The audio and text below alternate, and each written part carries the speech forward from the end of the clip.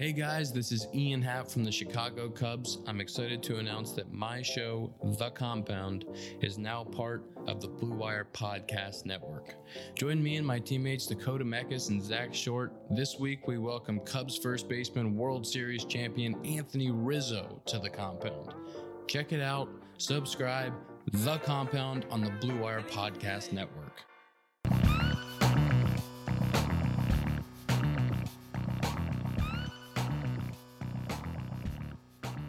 Hello and welcome to the RotoViz College Football Fantasy Podcast. I'm your host, Dave Fonlaco, joined by my co-host, Matt Wispay. This podcast is being brought to you by Blue Wire, FFPC, and Bet Online. Matthew, I'd ask you how you're doing, but that's such a complex question, so instead I'm going to ask you what is on your mind. Not a whole lot, weirdly.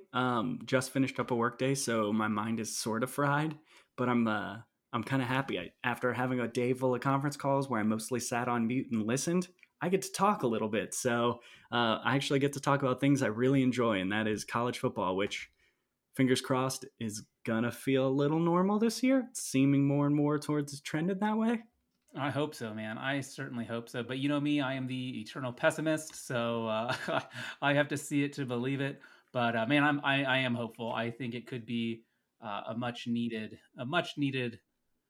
distraction from everything else. And do you know what's funny is that I, as you know, did the RotoViz baseball podcast last year, and we decided not to do it this year because I just didn't have time to commit to all that. And RotoViz doesn't really do much baseball stuff anyway, so we decided not to do it. But man, I am so glad I did not waste hundreds of hours prepping and doing all that work for a season that's probably not even going to take place. My God, baseball. Well, did you see what was happening today?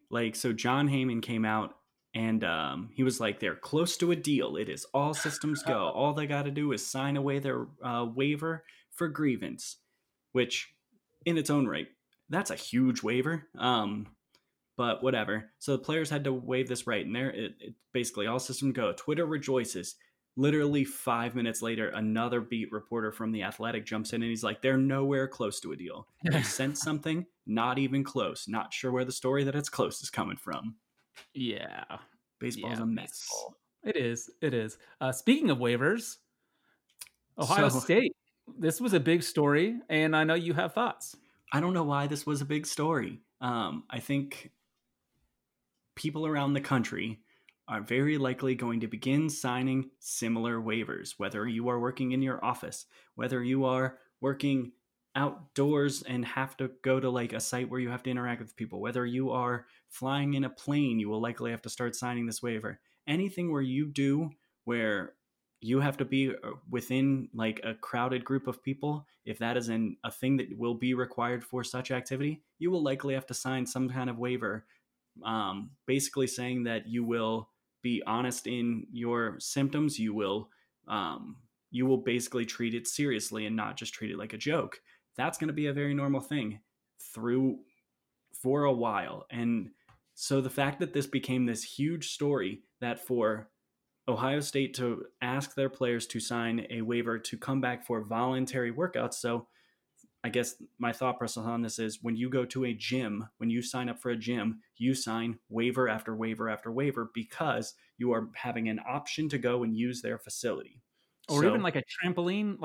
My kids do those trampoline events for birthdays and stuff like that, where they're bouncing all over the place. You're signing waivers to go there too. It's not this crazy unheard of thing. I get this story. Right. I get the reason why people jump on this story. And if you talked about it from a purely everyone in college football standpoint, goodness, then sure, I will give you a pass because your thought process is, if you think it is unsafe, then no one should be back. But the truth is, a lot of these schools kind of care about the money a ton, and they're just being a little more honest about it than they would have been if there wasn't so much money on the line. The truth is that this is going to be a thing across the country. And the only reason Ohio State, there was a story about it, was because, one, it was Ohio State, and two, because they were the first ones where people heard about it. Yep. Yep, it was the first one that they saw, and so people jumped on. And of course, as most people, yours truly included, don't necessarily read the entire article, but read the headlines and then jump to conclusions. And Jerk. that's that's what a lot of people do. And I don't just do that with sports; I do that with everything. I very rarely read articles, but I Honestly, love headlines. I wish I had time to read every article that I read a good headline on. Oh man, I wish. people are good headline writers these days, and if you're not, no one's clicking on it. That's for damn sure.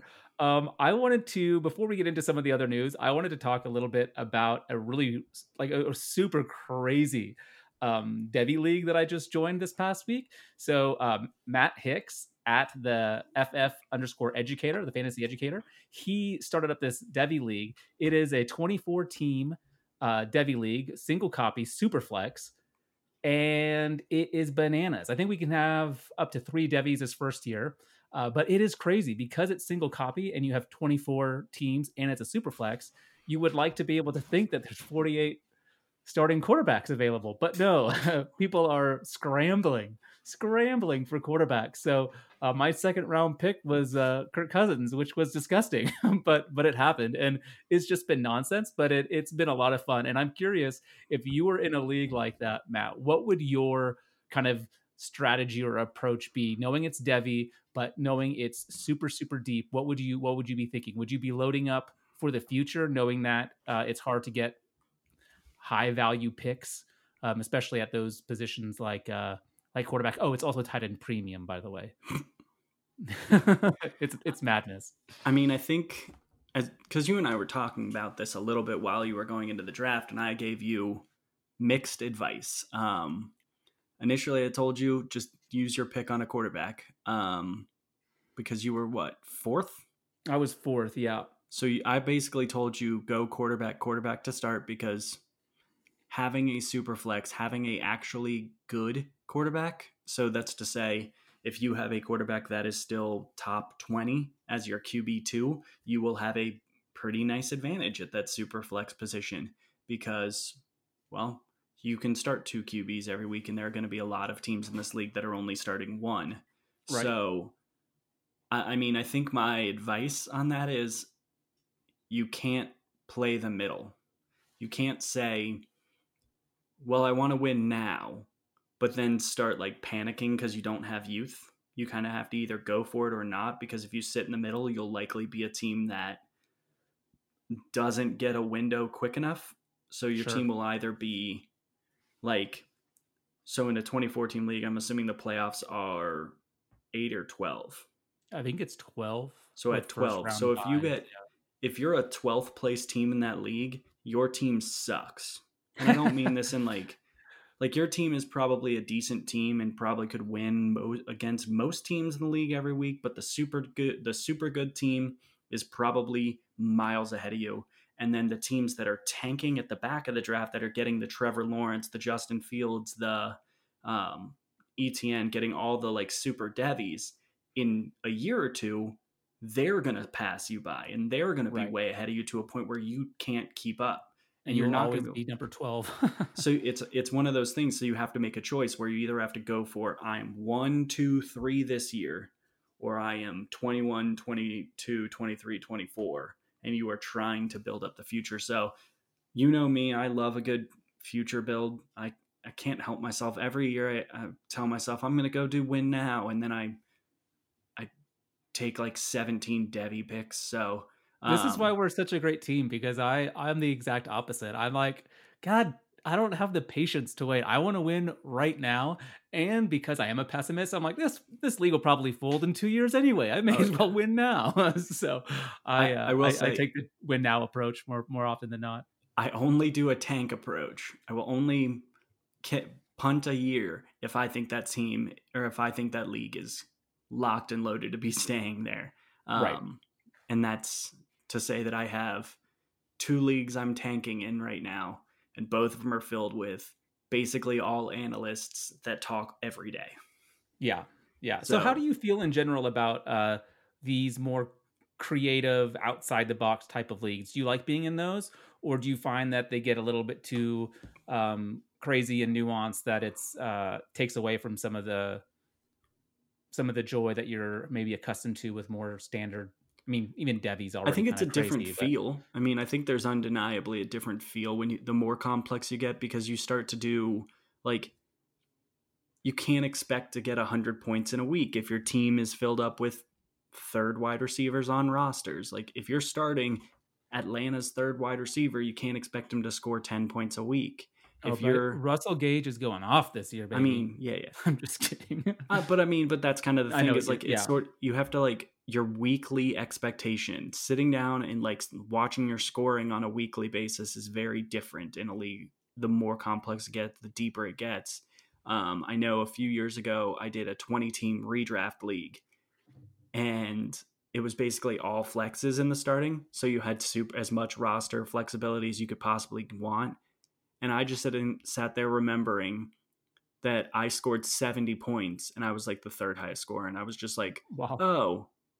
And it was full PPR. It wasn't tight end premium because that wasn't quite a thing at that time yet, or it wasn't a common thing. Sure. But yeah, I mean, we were sitting there and I didn't understand it. I didn't know how to adjust. So, I mean, I love it. I've told you pretty much at this point, the only new league I would join has to be something kind of creative. And I think right now, honestly, the only new league I would join is if I got a Campus to Canton one where you basically have two simultaneous leagues going, because I love college fantasy right now. It's so much fun. But yeah. Yeah, no, that sounds awesome. We've got a good show for you today. We're going to do a little bit more news here. Then we are going to jump into talking a little bit about one of Matt's recent articles that just went up on RotoViz, talk a little bit about some injuries that have occurred. Then we're going to jump into some Devy rankings. We're going to figure out why Matt is higher than consensus on a couple of guys and lower on others. So it'll be a good show. We got a little tease for you at the end. Matt and I have decided that we are going to be more consistent with our episodes now that we're getting closer to the season. Now that it looks like the season will in fact take place, we'll be going every other week for the next little bit. And then, of course, we'll be going weekly again, not before too long. But you can be looking forward to hearing from us, every other week. So we're excited for that. Let's get into some more news, though. Just the other day, we had a bit of a controversy over in Oklahoma State. Chuba Hubbard commented on Twitter about just the need for change after seeing his coach wearing a shirt. And I think that the shirt wasn't the issue as much as everything else that kind of underlined what goes on at Oklahoma State, is the feeling I got from reading a bunch of former players and other players on the team's comments and acts, of, just solidarity with Chuba. And so Gundy, of course, responded and then got a little bit of backlash because the response was kind of odd, as it was mainly Chuba apologizing and then Gundy came back out again. So all this to say, what do you think is the fallout in Oklahoma State? And then feel free to kind of talk about some of the other locations where we've seen stuff happen, like firing of the coordinator up in Iowa, et cetera. So I think Oklahoma State's probably going to be the one that we actually see the least amount of fallout. And it's partially because, I think that he didn't quite reach the level of fireable offense because there wasn't the mass uprising within current players the way that I fully would have expected it to be. Like, there were a few, and there were definitely enough stories where it was, he has to come out and apologize and he has to make a change. But it does kind of still seem like head coaches are, unless something huge, massive comes out, it's unlikely to make a dramatic change. So I think Gundy's going to be fine. I think he's hopefully going to be a little bit smarter about his choice of apparel and how vocally he supports OAN. Because to be quite honest, this wasn't the first time he had Correct. said that. He called it months ago. He called it his favorite news network. And if, for anyone who wants to sit here and say, oh, well, if he was wearing a CNN shirt, I'm sorry, that's different. CNN very well might be left-leaning, might be a liberal news site, but for the most part, they are a news site. OAN is a propaganda site that has said very, very harsh things about the Black Lives Matter movement. And in this current climate, for him to disregard that and like very publicly put out there this thing, I can understand why Chuba Hubbard would have this response. Right. If, as we've kind of seen, there have been other things in the side or kind of behind the scenes that have been, hey, maybe he's said some stuff that weren't quite black friendly.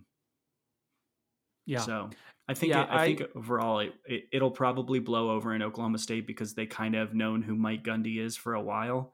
But at the same time, I do think that hopefully he will have a little bit more delicacy in what he does, and he thinks about things, and who he vocally supports and what he says.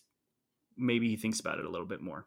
Right. And of course, he has the right to the freedom of speech and expression. However, those choices that he makes do have consequences with his team. Like, he is not solely responsible. Like, he is responsible for his actions, but those actions will influence and impact the players that have decided to give him 3 to 4 years of their careers in college. And it won't surprise me. And I actually would like to hear your thoughts on this.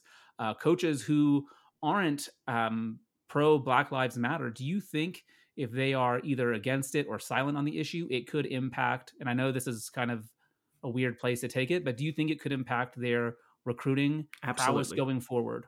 I mean, I think that I think we are getting to a point where if you are silent on the issues of the day and silent on the meaningful issues of daily lives, that people notice. I mean, we could sit here and say that, oh yeah, Clemson, Dabo Sweeney got out there in front of a march and spoke at a Black Lives Matter protest. But the truth is, he had been very silent before then, and people were noticing.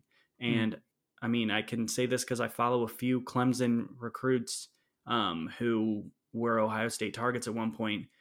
But there was a thing going on in downtown Clemson where there was Confederate flags flying all over the place. And I mean, players are noticing that. I think that you're going to see that if you are in an area that is not as friendly to that culture, it is going to have an effect because how can it not? You are signing up to go spend 3 to 4 years of your life in a city, in a culture. And if that culture is not friendly to your culture, it's going to be very hard to sign the dotted line. Right. Especially for these big time recruits who have a lot of options. It was interesting seeing, because I, of course, follow a bunch of Oregon players, seeing their reaction to what was going on and just being like, hey, Chuba, you should come up here. Or, Oregon has its own issues, but the coaching staff there has been very vocal and all that kind of stuff. Yeah, it's going to be interesting to see how it falls out. Was there anything else you want to talk about? Just kind of some of the other schools, Iowa, Florida State, anything else? I think it's sort of, for as much as this is going to suck, if you're a fan of a program, it's going to suck if your program gets hit with this type of stuff. But like, if you're Oklahoma State and this ultimately leads to the group of players on that team feeling like they are more welcome, feeling like they are a bigger part of the community, and feeling like their coach actually cares about their daily problems, that is a positive. For Florida State, where it was something where, I don't even know the coach's name off the top of my head, where Mike Norvell misspoke in an interview, said he individually contacted every single player, and that just wasn't true. And it was, he offered to talk, but he didn't actually talk to all the players. And it leads to this greater coming together of players and having this better culture where the coach becomes a part of it. It's ultimately better. And again, and then Iowa. I think with Iowa, we've always heard about this Iowa culture. And maybe we never thought about it from the outside perspective of, what if you were the person and they're getting told that your haircut had to look a certain way, that your clothes had to be a certain way, and then you realize that it was only affecting one group of players on your team? I think that would be ultimately something that was concerning. And if all of this leads to them having a better situation, the players have something where it is a more welcoming culture, ultimately it's going to be better for them in the long term. For Iowa, I don't want to say unfortunate. Their coach likely deserved to be let go, but it's unfortunate they lost maybe the best strength and conditioning coach. But if by losing him, they have a better culture and now players are more likely to come in there, maybe they are in a better place moving forward. So yeah, it's just, it is a big story. And we don't need to dwell too much on the politics of the world, but I think that we would be remiss not to mention it and just say that this is happening, and you're going to see that coaches aren't going to just be, they're they're going to struggle a lot more to be this hard ass who lives by their 1960s culture. They're going to have to kind of adapt to the times a little bit.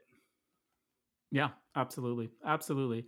Yeah. And if you do want our political takes, you can follow me at Stay Funlico on Twitter, and you certainly will see them. Matt, of course, is Wispy the Kid. Every once in Keep a us while, a I tweet follow. something And political. yeah, I am very political on Twitter, and I won't tell you which way I lean. But it's probably not too surprising. I'm a European after all. Let's talk a little bit. I don't think we've talked much about the Georgia quarterback room. They've brought in two new QBs this year What who the are going to fuck be are they battle. doing? I love it. You Like- got Jamie Newman, who had 32 total touchdowns last year between rushing and passing, former 3-star recruit from Wake Forest. And then JT Daniels, 5-star recruit, former USC starter, of course, had injuries and all that kind of stuff. This is going to be interesting. What's going on in Georgia? So I think they're banking on JT Daniels not being eligible to play this year. Which is yet to be determined, as far as I know, right? From my understanding is he's going to challenge the 1 year sitting out, or he's going to try and say that he only played one game last year. That should count as his red shirt. Let him play, which I think he should be eligible. But we don't Newman, know, right? There hasn't been a ruling, correct? To my understanding, there has not been a ruling on his eligibility, and they have, for the most part, said that the free agency talk, the 1 year free transfer in your college career, they have basically kicked that down the road and said they're not going to vote on it this year. Cool. Don't like that. Think every player should have the right to have one free transfer. That's my opinion. But agreed. So Jamie Newman, he comes from a read option, kind of spread it out, not really a pro style offense. He made a choice to transfer to Georgia because they run a more pro style, something that is likely to get him to the NFL if he is truly talented enough. He was phenomenal at Wake Forest. He had them as one of the most dynamic offenses in the country. I think I didn't ever pick them much last year because their totals were always like in the 70s. But I think you did pick them against Boston College last year, actually. That's something I do. But I pick them in weird games. I'm not going to pick them in spots where it's like them against Clemson. Of course not. Why I remember that, I do not know. But nevertheless. It's me. But so then you've got JT Daniels, who transferred in, and I was convinced. I had talked myself fully into he was going to go to LSU. That made too much sense to me. He should have gone to LSU. He needed to be the starter at LSU because LSU does not have a good starting quarterback. And they're probably going to fall off a cliff because of it. But so JT Daniels comes in. JT Daniels was a player who started as a true freshman at USC when their offense was still a mess. So everyone can sit here and say, oh, well, Keaton Slovis did so much better. They brought in an air raid last year. The prior year, they were still running old school offense, trying to be a little more pro style. They brought in an air raid, and Keaton Slovis went apeshit. So it's sort of funny to me because the other thing about JT Daniels is he did start as a true freshman, but he was also a reclassified player. So he was actually playing as a freshman when he should have been a senior in high school. So he's incredibly young, and now he is in his second QB room. And I'm going to put this out there. I think JT Daniels is substantially more talented than Jamie Newman. And if JT Daniels if JT Daniels is granted eligibility, Jamie Newman might be kind of screwed. And I know that a lot of people like Jamie Newman as kind of a deeper QB to go after in these Devy leagues. He might not play this year if JT Daniels gets eligibility. So here it is. Question for you. You have the opportunity to pick one of these guys in a Devy league. Which one are you going to grab? I prefer Daniels. Okay. I have Daniels in a lot of spots, but it's largely because I've gotten him for super cheap. But we're talking about a guy who, excuse me, in a recruiting class high school year that had Jaden Daniels, had Sam Howell, had Justin Fields, and had Trevor Lawrence. He was third. So he was ahead of Howell, and he was ahead of Daniels. So if I'm speaking, actually, I'm wrong about that. That's dumb. I am wrong on that front. But he was in a class where he was third. And I am way wrong on that front because it did not have Howell and Daniels because they were in the next year. Either way. We're talking about a really, really high rated recruit, and he was a 5-star quarterback recruit in the class of, I believe it was 2019. Nope, 2018. That's crazy. I am not in mid-season form, by the way. I No, well, apologize. hey, question for you. I'm just looking at the rankings, and we're going to do more of this later. None of us have JT Daniels ranked. We only go through top 70. So do you think that's something that we need to readjust and look at, or do you think outside the top 70? See, here's the problem. I think top 70 overall, obviously, not top it's 70. It's probably fair, unfortunately, to not rank him because he might sit another year. Right. But if he's granted eligibility and he becomes the starting quarterback, I like JT Daniels a lot, and I think he's going to be valuable. And I think he's going to eventually get on the field this season. And so maybe we can't rank him high. I mean, we can't put him as a top 40 player. And truthfully, I probably wouldn't recommend drafting him in your standard Devy league because most of those are only somewhere between 2 and 4 rounds. But if you're in a deep Devy league, he's a guy I'm definitely looking to stash. And I mean, literally any league where he was drafted and sitting on somebody's Devy, I'm making offers because I think he's really talented. And I think that offense is eventually going to open up a little bit more. And maybe he turns out to be Jake Fromm. Maybe he turns out to be someone who isn't very valuable. But you're talking about a guy who was the 16th overall player in the country in 2018. He was the number 3 overall quarterback, the number 2 pro-style quarterback. And he was the number 2 player in the state of California that year. You don't get that very often. Right. And he's still, even though he's maybe not going to play a game until his 4th year of college, he will be the same age as a lot of third-year kids, and he may still go to the NFL at the same age as most third-year players. Yeah. So. Yeah. No, that's good. That's good. Well, let's move on. Before we jump into your article, let's hear the FFPC stat attack, Matt. So our FFPC stat of the day, because we are a college football podcast, we're focusing on a college. Clemson has 123 receptions, 2,032 yards, and 21 touchdowns vacated between Higgins going to the NFL and Justin Ross with his injury. Cool. We will talk more about that in a second. But before we do, I just want to let you know that FFPC is home to the best fantasy football leagues and contests in the industry, including Dynasty, Best Ball, and of course, the world famous FFPC main event. To learn more or to join a league, head to myffpc.com. That's myffpc.com.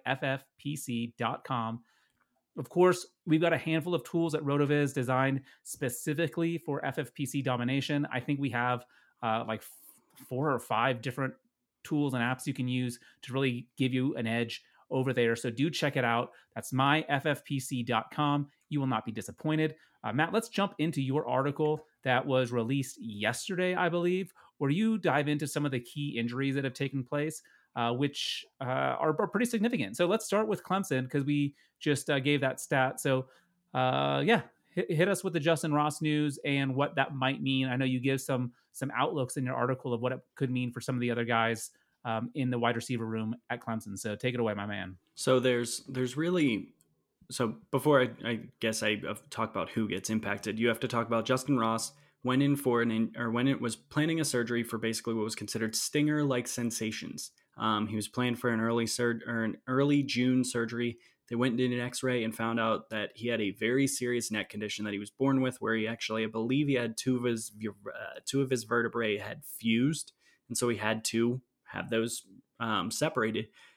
This not only puts his 2020 season ending it, but it actually puts his football career kind of in doubt. Now, I think he's a fairly high athlete player, and I think he seems like he's pretty determined, so I won't be overly surprised if he does make a return. It's pretty disappointing because there were most scouts who watched Clemson actually thought he was the more talented player of him and T. Higgins, but I've only been saying that since he was a freshman, but whatever. Right. But so when you have an injury like that go down, like we said, there are 123 receptions now available to a room that last year was super duper deep. now it's kind of concerning. So the top two names that you're likely to hear about when you're talking about Clemson is Joseph Nagata, who was the 52nd overall player in the class of 2019, and was, I believe, the third most used receiver on Clemson's offense last year. He accounted for 9% of Clemson's yards and 10% of their touchdowns. So the reason everyone loves him, it's because he got used as a freshman, and it's because he was a highly rated player. He's also very big, so they're not really changing the archetype of the receiver that they have. So what is the concern with him? Well, his ADP is now a top 3 round pick. It's gone up from back end of the third all the way up to middle of the third, and it's probably going to keep rising with this injury because he was the instant buy. Right. The problem is it's going to keep rising probably the back end of the second round. So you're probably going to have to pay the same price for him that you would have to pay for Chris Olave, for I don't even know. I got to look at the ADP, but I would say there are quite a few guys that you're going to be paying for in that range that are a lot more proven and are a lot more trustworthy. So in that same range is David Bell, Kylan Hill, Chris Olave, Zach Charbonnet. And honestly, Joseph Nagata is right there behind him. His ADP has actually rise since my article. So those are the big ones. So the guy that I actually, if I am a dynasty or if I'm a Devy player, the guy I'm looking to buy is Frank Ladson Jr. He was the 39th overall player of the class of 2019 and the 7th best wide receiver. So actually, as a high school recruit, he was higher ranked than Nagata. Didn't have the same impact, only had 9 receptions for 128 yards, but he did convert 3 of those into touchdowns. So he's a proven guy that they do look at towards the end zone.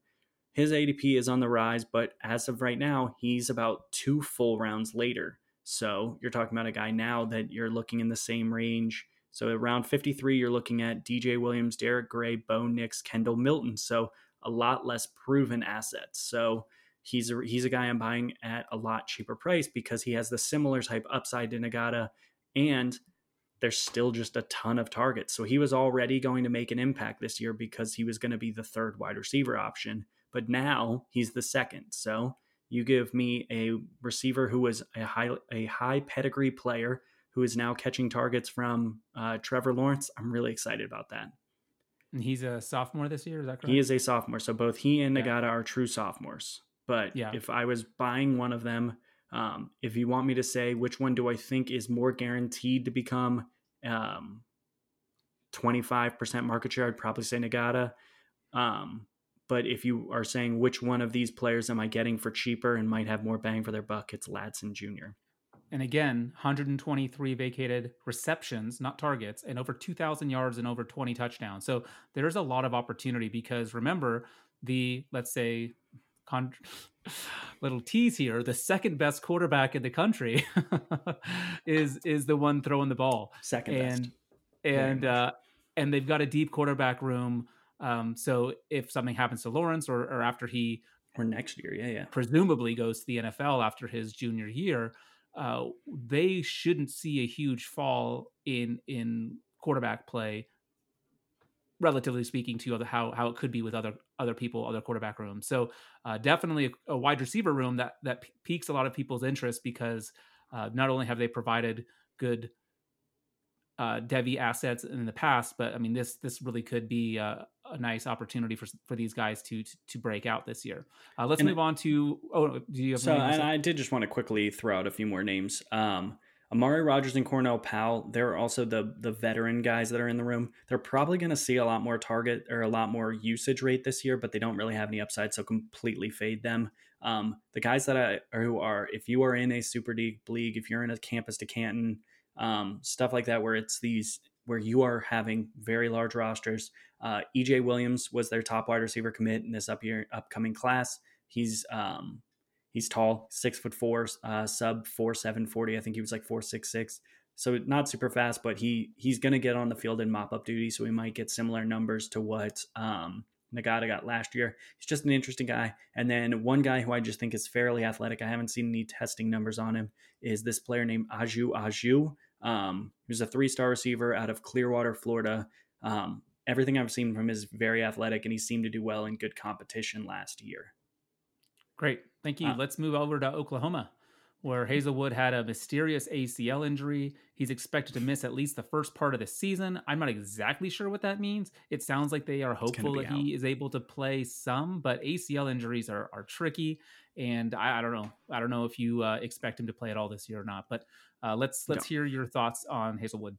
So Oklahoma. Hazelwood ACL injury, don't really bank on him being back. And it's really sad because with CeeDee Lamb gone, he was very likely going to have a breakout year because every year one Oklahoma wide receiver puts up video game numbers. And with Spencer Rattler, it was probably going to become more of a passing offense even than it was last year because Rattler is going to be a better passer than Hurts. So what are the names to look at? Well, let's just start.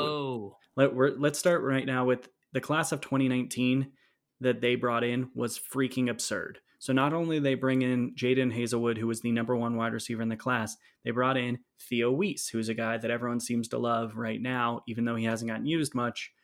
He was the third ranked wide receiver in that class. So he was just behind Hazelwood, and the only other guy above him was Garrett Wilson, who we all saw is amazing and plays for a better school anyway. So he only had 8 receptions last year for 132 yards and 2 touchdowns.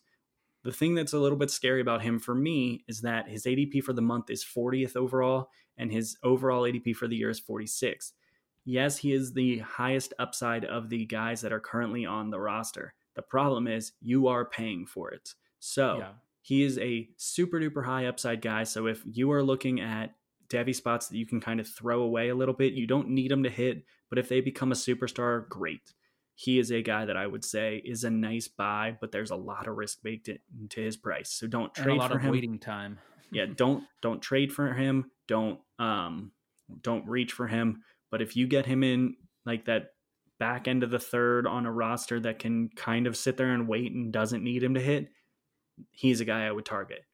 Now, the other guy that I just want to quickly mention is Treyon Bridges. He basically didn't get used. He only had a 2% share of yards as a freshman, but he was the 11th best wide receiver in the class of 2019, adding he was the 3rd wide receiver in their class, but he was the 11th best in the country. It's insane to me. Only 7 receptions for 82 yards, but another guy, high 4-star player.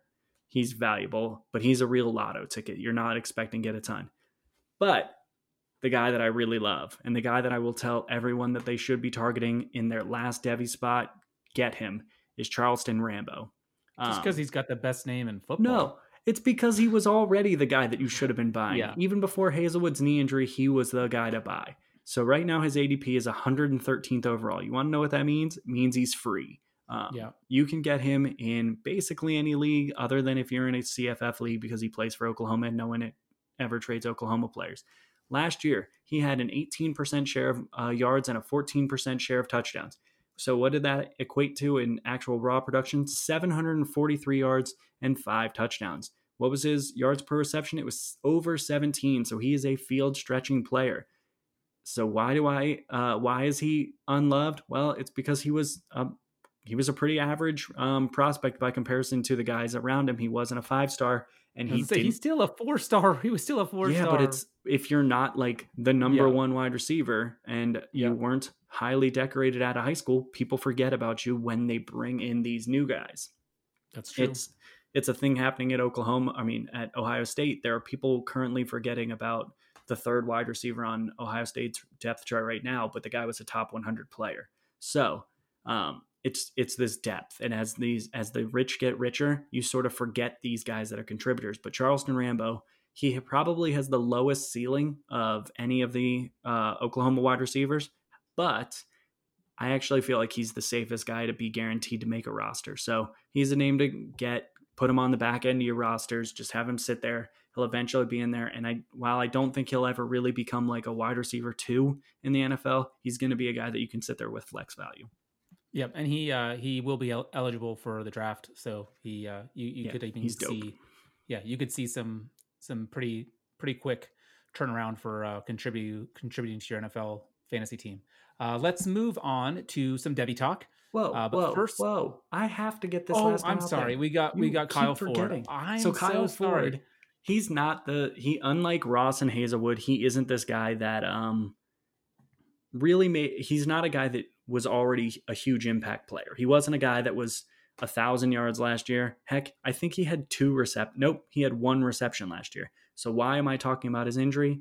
Well, paired with the loss of Michael Pittman, now all of a sudden there is volume available for the top guy on the team, and that is Amon-Ra St. Brown. Amon-Ra St. Brown is a top 5 wide receiver in the class, even though I don't know if I have him ranked that high. In his 2 years at USC, remember one of those years was a garbage offense. He's already got 1,792 yards and 9 touchdowns. Last year, he had a 24% share, and he was the second leading receiver during Keaton Slovis's freshman campaign. So what you're talking about right now is a guy that already is productive, already has a 24% market share year, and now all of a sudden, there's really not a lot of competition for him for targets, and the guy that was expected to make a leap just went out with an ACL injury. So Amon-Ra St. Brown is a guy that we're looking for if he can end up with like a 40% market share type year. And I know that sounds absurd, but if he does what Allen Robinson did to finish out, you're looking at a guy that is probably going to have first round draft value and will be in competition for the number 1 overall player. But for deeper prospects, Drake London is a guy I like. He's a true sophomore. In depleted leagues, he's a guy that you can just put on there at the end of your bench. He had 567 yards and 5 TDs as a freshman, so more than Ford already. So he was already a guy that I like to make a little bit of a contribution. And then deeper leagues, Brew McCoy. Brew McCoy was the number 1 athlete, 9th overall prospect in the class of 2019. People kind of forgot about him because the bigger story about him was the fact that he went to Texas after flipping from USC late, got on campus, and all of a sudden said, "I'm homesick," and left. So people have kind of forgot about him, but he was a very highly regarded player, super high pedigree. He's probably already gotten in a lot of your leagues. If it's deeper, if he's sitting out there and you can get him for cheap, I like him as a guy that you can get for cheap in like Devy auctions. He's a guy I probably would like to target. Thank you. I am so sorry. And I'm sorry. Everyone Mr. just Ford. forgets about Kyle Ford because he's not a big name. But you're right. It does have big impacts. And we actually have St. Brown as one of the guys we're going to talk about. But before we jump into where you differ on your higher and lower than consensus, a quick word from some of our sponsors, and then we'll be right back. I'm Dave Cabin, host of the RotoViz Fantasy Football Podcast. I wanted to take a moment to thank you for supporting RotoViz Radio. We love producing these shows, and we hope that you love listening to them. As a thank you, loyal podcast listeners can get 10% off of a 1-year RotoViz subscription by using the promo code 2020RVRadio at checkout.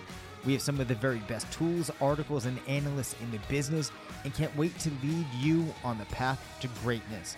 If you haven't done so yet, do us a favor and take a minute to rate and review this podcast. Thanks again for listening. Now let's get into the show.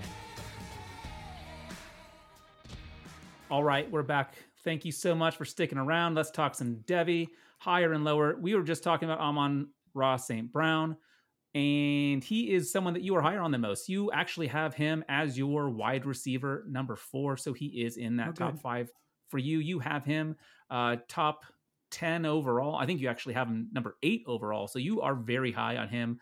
Higher than consensus. You've already given us a little bit of a reason why, but I just want to throw some numbers at people. Last year, he had 77 receptions for over 1,000 yards and 6 touchdowns.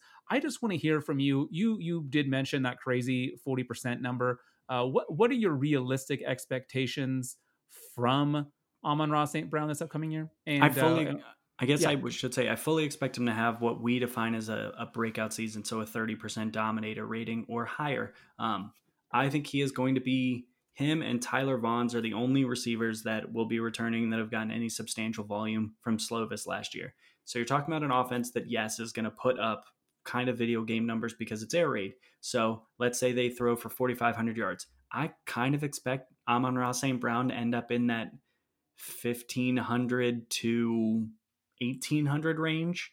And I'm hopeful that the touchdowns go up a little bit this year and that we're looking at maybe a guy that's looking at like 10 or 12 TDs, so potentially doubling. So if he can do that, so His this is where I'm dominator rating would caveating be a lot of stuff. crazy. I love him as a player. For him to jump to in the conversation for number one, he needs to have that kind of year. And so if he can do that, I will have no issues putting him there with Rondale Moore, Jamar Chase, Rashad Bateman. He's already right behind Bateman and them for me. But for him to make that leap, we're talking about he needs to have a dominant season, and I think that's very possible. Yeah, no, that sounds good. Let's talk about two more receivers here. Let's head over to Florida State. Tamorrion Terry. He had a pretty impressive year last year as well. He put up 60 receptions with just under 1,200 yards and 9 touchdowns. So very productive year. When I was looking at the numbers, I was actually surprised at how strong his sophomore year was. So he is someone that the Devy community I think most people have heard of him, but maybe are not quite as high as you. I know I'm the lowest on him of everyone. And after looking at I was watching some film on him. I was like, I need to move him up a little bit.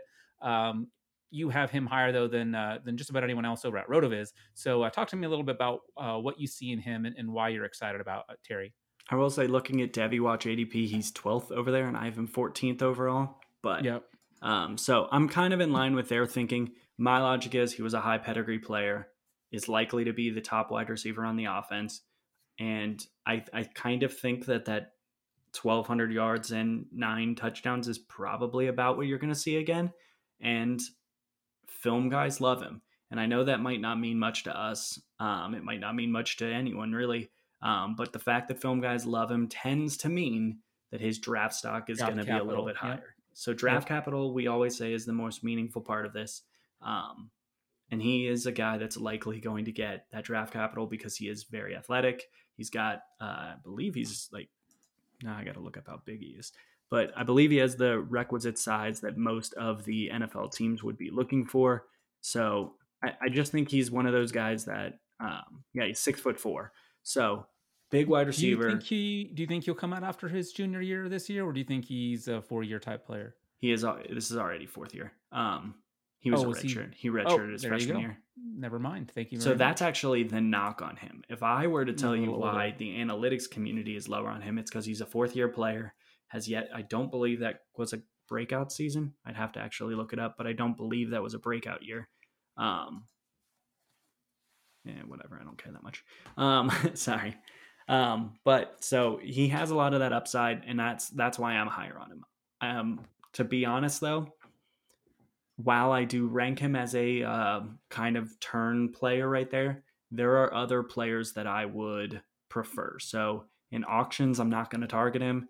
In Devy drafts, if he's the option that's sitting there, I might be trading back a couple slots for someone who I've told everyone to buy all off season.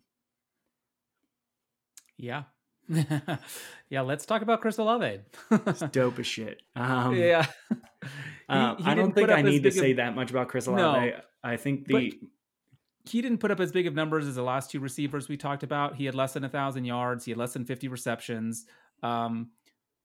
He did score a ton of touchdowns, though, but those are not always repeatable. Now, Justin Fields, of course, is still slinging that football to him, so maybe it is. We'll see. But what are you seeing with him outside of just the beautiful Buckeye colors? So he was about a 20-something market share guy. I think he was like 22 or 24%, somewhere in that range. But he was playing with guys that were built-in security blankets. He was playing with KJ Hill, who was the all-time receptions leader in Ohio State history for their career. And he was playing with Austin Mack and Benjamin Victor, who were technically the starter over him.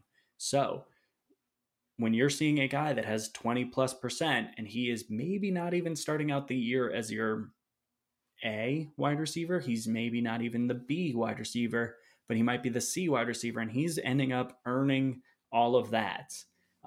It's really noticeable. The other thing that is meaningful is the fact that this wide receiver room went from very experienced with KJ Hill, Austin Mack, Benjamin Victor, and someone else whose name I'm forgetting right now, but they're all gone. So now who you're looking at is Chris Olave. He's the very clear-cut number one, and while it might not seem meaningful, and maybe this is slightly anecdotal, every big play that happened in the Michigan game when they needed a score, in the playoff game, Justin Fields targeted Chris Olave. That is his go-to wide receiver at this point. And if that continues, you're looking at an opportunity for Chris Olave to jump in and have a 30% market share. If that happens, I think Chris Olave is going to prove a lot of people that he is in that same crowd, and that, God, there's going to be a lot of first-round wide receivers next year, but in that upper echelon of wide receivers, and he's going to be in contention for the top wide receiver in the Big Ten. And so if that happens, Chris Olave is way more valuable than where most people have him ranked, which is in the 30 range. We're still way too low on him, if I recall correctly. Well, I adjusted I should say we did a big adjustment over at RotoViz this past week. We're switching over to Superflex, which is super exciting. But I updated mine, and Travis can be wrong. Travis has him at 56. And maybe he's right. Maybe I'm biased. Maybe I'm seeing scarlet. But I have him at 16th overall. His ADP right now on Devy Watch Mocks, he is 25th overall. I tend to see it like them. I tend to think that he is a guy that end of the second round, I'm going to be contemplating him. He is a guy that if I am looking at Tamorrion Terry at the top half of the second, I'm probably trading back. And I do have Olave ranked higher than Terry, just so you know. I mean, I went with it because I think that it is more likely that Terry has a higher draft capital than Chris Olave. But over the course of this year, if Chris Olave is sitting in that 30% market share range, you're going to see Olave climb even higher. And I have him 16th right now, which is, I'm pretty sure, the highest among anyone who ranks Devy players. Yeah, he's my number 23. So yeah, I'm a bit lower on you, but I've come up a lot. You've really done a lot of convincing with me on Olave. I'm excited. We've got about 10 minutes left. So I do want to hit some of the guys are lower on, but before we do that, I just want to hear your thoughts on a couple of running backs. You've got Max Borghi and Trey Sanders. I'd love to hear why you are higher on these guys than most. Borghi makes me nervous just because of the system that he's played within and the coach being gone. I know the new coach is, implementing similar type of system, but I mean, I say that, and then I think about how most of our leagues are PPR nowadays, and Borghi did sit there with, I had to look at this 3 times, 86 receptions last year. So definitely a receiving back. But talk to me a little bit about these two running backs. So I'll say this.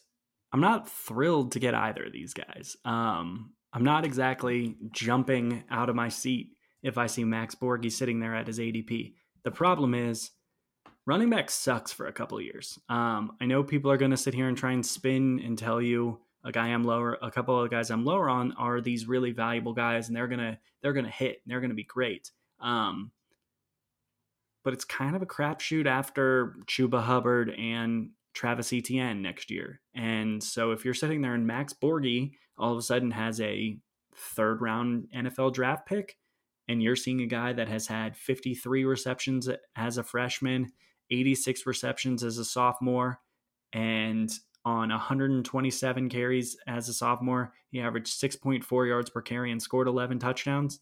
I'm pretty thrilled to take that chance because there is a chance that he is this feels like an insult, but there's a chance he's a Theo Riddick type, or maybe better yet, maybe there's a Philip Lindsay with a better draft capital, so it's easier for him to see the field. And all of a sudden you're looking at this guy who is versatile. Maybe he's Austin Eckler, but so it's just the fact that he is a versatile player and can be a receiver. The other guy that you have on this list is Trey Sanders. I'm going to be honest with you. I don't have a great reason for it. It's that he was a highly regarded player. He's a sophomore. He missed his entire season. I believe he was the number 1 running back in his class. And he's at Alabama, where he's going to be running behind a good offensive line, which means his numbers will get inflated whenever he gets a chance. But he is playing behind Najee Harris this year. Hopefully he gets a little bit of a split. If he ends up getting about 30% of the rush attempts, or at least running back rush attempts, I'll be pretty excited. like I said, running back is really gross until you get to the incoming freshmen. And yeah. Yeah. Well, there's no shortage of action going on at our exclusive partners at betonline.ag. Sports are slowly making their way back, and BetOnline is leading the way with the best odds and lines for all UFC, NASCAR, boxing, and soccer matches, or as I call them, football. If you need even more, they have simulated NFL, NBA, and UFC simulations all day long, every day, live on their website. If you're looking for something else other than sports to bet on, BetOnline has hundreds of casino games, poker tournaments, and prop bets to check out. So visit betonline.ag and use the promo code BlueWire for a free welcome bonus. That's one word, BlueWire. BetOnline, your online wagering experts. All right, let's move over to some guys you're lower on. Let's stick with the running backs here because you have I put 3 guys on the show doc here that I wanted to hear you talk about because 2 of these guys are players that have been receiving quite a bit of buzz lately, and that doesn't seem to have swayed you. One of the guys who I think has really been moving up a lot of people's boards, or at least in drafts that I've been in, he goes earlier than I expect him to, is Breece Hall from Iowa State. He put up 897 yards rushing and 9 touchdowns with 23 receptions in 12 games last year. Why are you a little bit lower on Breece Hall than others? It's not that I don't think he's good. I think he proved as a freshman that he is valuable, and I think that he proved that he has enough versatility to catch the ball effectively. 23 receptions, we've always kind of said 1 to 2 receptions per game is really what we want to see, and he hits that kind of minimum threshold. Here's the thing that scares me about him.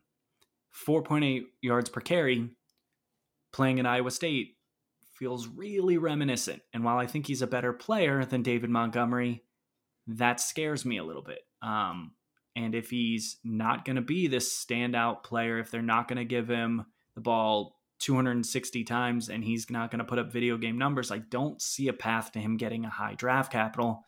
So while I think he's probably a player that has a higher ceiling than David Montgomery, I'm similarly scared of him the way I was scared of Montgomery. So, I mean, I think I just think his price is inflating because of the fact that running back is gross.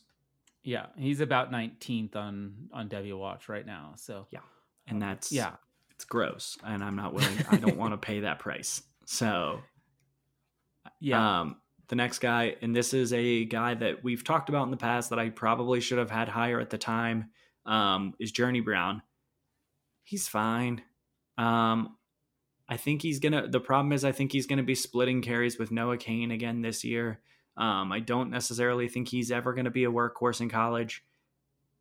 And I don't think now I've been proven wrong. I didn't think Miles Sanders was going to have this super high draft capital, but unless he's some freak athlete that's running a 4.4, I don't think he's going to have great draft capital. He is a player to keep an eye on, and if you are running back desperate and you can only take one and you only want to take one in like the 3rd or 4th round, sure, go for it. He averaged 6.9 to carry last year. That's pretty solid. And 15 receptions is fine. It's not amazing, but it's fine. But on split workload, I guess you should be happy with it. Yeah, I mean, I'm probably too low on him. I don't know exactly where I have him ranked, but I think he's I think he's probably a fine pick in the 3rd, 4th round. So he's not a guy that excites me. Yeah. I mean, you've got him number 48. He's going right around 40. Well, his average was 40. This last month or so, he's been going earlier than that. So, he's just been climbing a bit. And I know I liked him last year before many people were talking about him. But hipster. I think he's gotten even more. I know, right? I think he's even gotten a little bit more buzz than I expected, but maybe even than I think is warranted. I've got him right at 38. So I guess I'm kind of in step with. I think the world is coming around to how bad running back is. Right. More and more people are noticing that. And it's just similar with every draft we've ever taken part in since 2006. Running back desperation is a real thing. And he is probably the product of running back desperation. Yeah. A guy who's moved the opposite direction, and then I want to talk a little bit about running back strategy with you. But John Emery, he's seen his stock drop just a little bit over the last month. He's fallen a little bit. He's now just one spot ahead of Journey Brown. What are your thoughts on him? Why are you a little bit more hesitant on him? So last year, going into the year, everyone thought it was locked and loaded that John Emery was going to go beat out Clyde Edwards-Helaire and become the starting running back for LSU. And obviously, when he had, I believe, no carries, meaningless carries, 39 carries for 188 yards. Yeah, he didn't take over that job. I think and he he's a good wasn't player. even used as like to catch the ball either. Obviously, No. Clyde was doing all that. Yeah. So 6 receptions for 60 yards on the year. I think he's a good player. He's another one of those guys that the problem is that everyone assumes that he's going to just step in and be the next great running back. And I think he could, but he's 2 years out. He's really unproven, and he's just not a guy I'm looking to buy. Which is, I mean, I may end up being wrong. He might end up being Leonard Fournette. He might end up being Darius Geis and having these numbers that earn him draft capital. And I might regret it. But the truth is, when you look at a guy who's that unproven, he has a lot of risk built into him when there are running backs out there like Kenneth Gainwell, who you can get who are proven and may end up having similar draft capital. Man, you're so much higher on Gainwell than me. Look at his numbers. I know. I need to because I'm way lower than everyone else on RotoViz on Gainwell. I'm significantly lower. He needs to gain weight. Yes. Potentially gain it well. Yes. I made that joke over on Travis. I said it. On Travis's Twitter. I think it was Travis. We'll have Travis on because I do want to talk to him about some of the guys he's a lot lower on than us and higher on. I think we could have some good debates. I know you've reached out to him and he wants to come on. Patrick will both be joining us at some point during this summer. Yeah, so that'll be a lot of fun. I want to just hear, before we close out, I'd like to hear just with the landscape of running back being kind of putrid going forward, what are your strategies for people? Like if you missed out on Etienne and Hubbard and there's no realistic way of acquiring them through trades that wouldn't just destroy you, what are some of the ways that teams can look to maybe plan for the running back situation if you don't want to be in just purgatory forever? What do you think? We were talking a little bit about some of this before the show, and I thought it was worthwhile to bring it up. So hit me with some strategies that you're implementing on trying to survive the wasteland. Some of the things that I would do is if you're in like a Devy auction league, one of the things I would do is look for some of the cheaper incoming freshmen because this incoming freshman class is very strong. You might be able to get Zach Evans for cheap because a lot of people got sour on him during his whole recruiting process. You might be able to get Bijan Robinson for a little bit cheaper just because he's further down the line. And then what you can do is potentially then trade off some of that money, see if you can get an aging veteran. But I think if you're in a position where you missed out on all the running backs, you didn't take advantage of the class of 2020, you don't have Etienne, you don't have Hubbard, and you just don't like any of the guys that are coming up, one of the things that you're probably going to have to do is recognize when your wide receiver window to win is open, recognize when you have the right time frame, and that's when you have to kind of strike and just trade for aging veterans. So kind of jump in and pick up a couple of those. It's even hard to say aging veterans in today's game, but like look for the guys that you get the last gasp of their NFL value. So heck, you might be able to get Lev Bell for a whole lot cheaper than you ever would have thought of. Do I think Le'Veon Bell is going to be amazing? No, I don't. But do I think that he's going to have value? Yeah, probably. Even guys like Melvin Gordon, Chris Carson, these guys, and they're still 25, 26 years old, which is surprising. But you could probably get them for fairly cheap because they're going late. They're going late in startup. All right. So yeah, I mean, I think that's the main goal. And that was the thing you and I kind of talked about was you just have to look for your window and understand when your window's open, you have to take a shot at these aging wide receivers and keep your window, make the most of your window. So it might require trading off some Devy assets. It might require, if you are in an auction league, trading off some of those. It might require trading away early picks and just trying to stack up on young players late. So you may miss out on the great wide receiver class of 2021 if you trade away your first round Devy picks. If you trade around your first and second, great, because you might be able to go and get Melvin Gordon. Melvin Gordon is going to have a lot of value this year. So I think it's this weird balance you have to play where you have to kind of make a decision to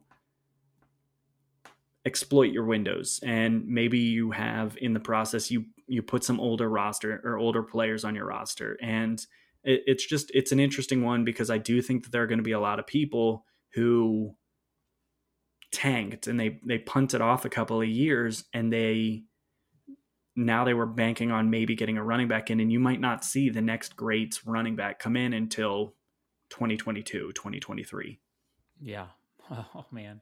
Well, I mean, it's a reality. Is Breece Hall is a legitimate top 8 running back right now, being taken in Devy drafts. He averaged 4.8 yards per carry last year. Wow. Yep. So I mean, I just think it's when you deal with these wasteland time periods, you have to sort of try and find value where you can, and maybe it's buying all the young running backs you can from 2020 that were less exciting. So maybe go take a shot on Eno Benjamin. I know you still love him, but you can probably acquire him for cheap. And what if Kenyon Drake's body turns to glass again? Eno Benjamin might be the first guy to see the field. Maybe Curtis you go out and you get Curtis put a great episode out this last week talking about volatile players, and he talked about Kenyon Drake, and he was talking about Chase Edmonds being a value, but mentioned Eno Benjamin as a guy who could really see a spike in value. So definitely, I'm not the only guy. But yeah, you could. I mean, your other option is to go out and you get all of the guys like Zach Moss, AJ Dillon, and Anthony McFarland, who are sitting there who have probably equal or better draft capital than the player in front of them. So if you're getting that opportunity to get them for cheap, then maybe it's worth just stashing them. And who knows, maybe James Conner isn't a part of Pittsburgh next year and Anthony McFarland's the starter. You got him for the price of a running back 4 or running back 5. Yeah. Oh, that's good. That's good. Well, thanks. I think there were some really practical applications that people can make from that conversation. So I think it was worthwhile. Thanks for sticking with us. We went a little bit over, but that's what we usually do. I always tell Matt, hey, if we only go 30, 45 minutes today, not a big deal. And we always go over an hour. That's why you love us, because we love you. So thank you so much for listening to this episode of the College Football Fantasy Podcast, brought to you, of course, by RotoViz. We want to thank our sponsors, Blue Wire, FFPC, and Bet Online. Please do check them all out. And in the meantime, be well. We're looking forward to coming back. We will have an episode for you in 2 weeks where we will. Why don't you tell them, Matt, because this was your idea. Just give them an idea of one of the things we'll be doing on the show in 2 weeks. So it's mock draft season, or it's draft season. So we're gonna pick teams. Everyone knows we like to track teams against the spread. So what we're gonna be doing is we're each gonna have 5 picks. That number might change before we actually get there, but we're each gonna have 5 picks. We're gonna snake draft where we each pick teams, and at the end of the year, we're gonna tally up who had the best record against the spread. Loser has to make a donation to a charity, because in this time where there's a lot of sadness going around, we want to add a little bit of positivity to the world, and let's bring it in by doing things that we love, which includes sports betting. So it includes all of our favorite things. Absolutely. It'll be great. We'll have to figure out who gets the first pick. We'll have to arm virtual arm. It's fine. I'm looking forward to it. It'll be good. And of course, I'm already planned out which charity I'm going to give my money to after last season. I'm not expecting great things, but thank you, Matt. It was a good chat as always, and thank you all for listening. We will talk to you guys soon. Bye.